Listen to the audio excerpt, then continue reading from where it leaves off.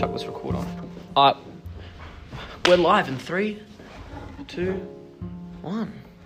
So welcome back, guys, to Book Review part 642.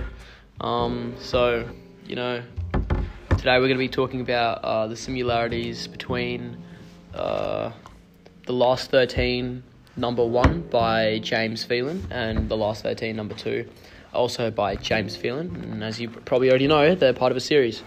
So I'm glad you know they're part of a series.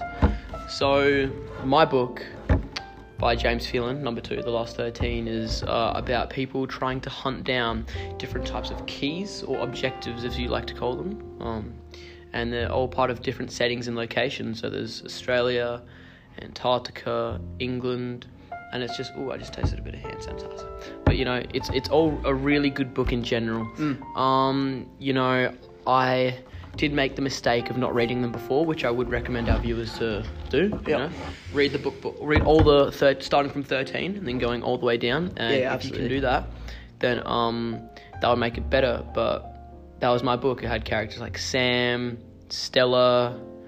Let me look. I've forgotten a bit. Alex. Alex Solaris. Yeah, sorry, my bad. Yeah. And it just had loads of characters, and it was a really good book in total. Yeah. I just loved the setting and the plot. It was really smart writing by the author, and I really liked it. So Alright, so my book was number 1, The Last 13, but also by James Phelan. And they're in the same series, so a lot of the characters were the same. So I also had Solaris, Alex, Sam, Stella, and so my book was after yours in the timeline of that book, of the series. And so my storyline of the book was Solaris, who was the villain in the series, was capturing all of the last 13 dreamers. So they all had the keys that they collected in your book. But my book was based in Egypt, mostly, in the pyramids. So I'm guessing after they collected the keys and objectives, they all moved to Egypt? No, so, yes, they were trying to open a dream gate, and which can control everyone's dreams. But Solaris was capturing the 13 before they could use the keys to open the dream gate and fix the world. Jeez. So that's pretty intense, I guess, Yeah. Those are just a couple similarities.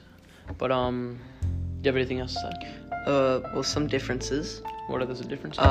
Some differences were the fact that the settings were in different parts of the world. So as you said, yours was in Antarctica, Australia. Yeah. So mine was based in Egypt, mostly. Yeah, so that's a difference. Yeah, that's a difference. The goal of the 13 was different in the book. So yours were trying to collect the keys, and in my book they were trying to use the keys. Yeah, in my book I think I had a couple extra characters, and I think from my perspective that I've noticed that it starts at 13 and people start dying or disappearing in a matter of fact as the series goes down to number 1.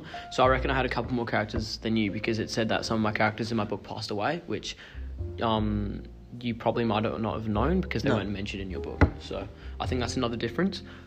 But along with that, there are also multiple similarities that you can go through it, and I reckon it's just a good series in general.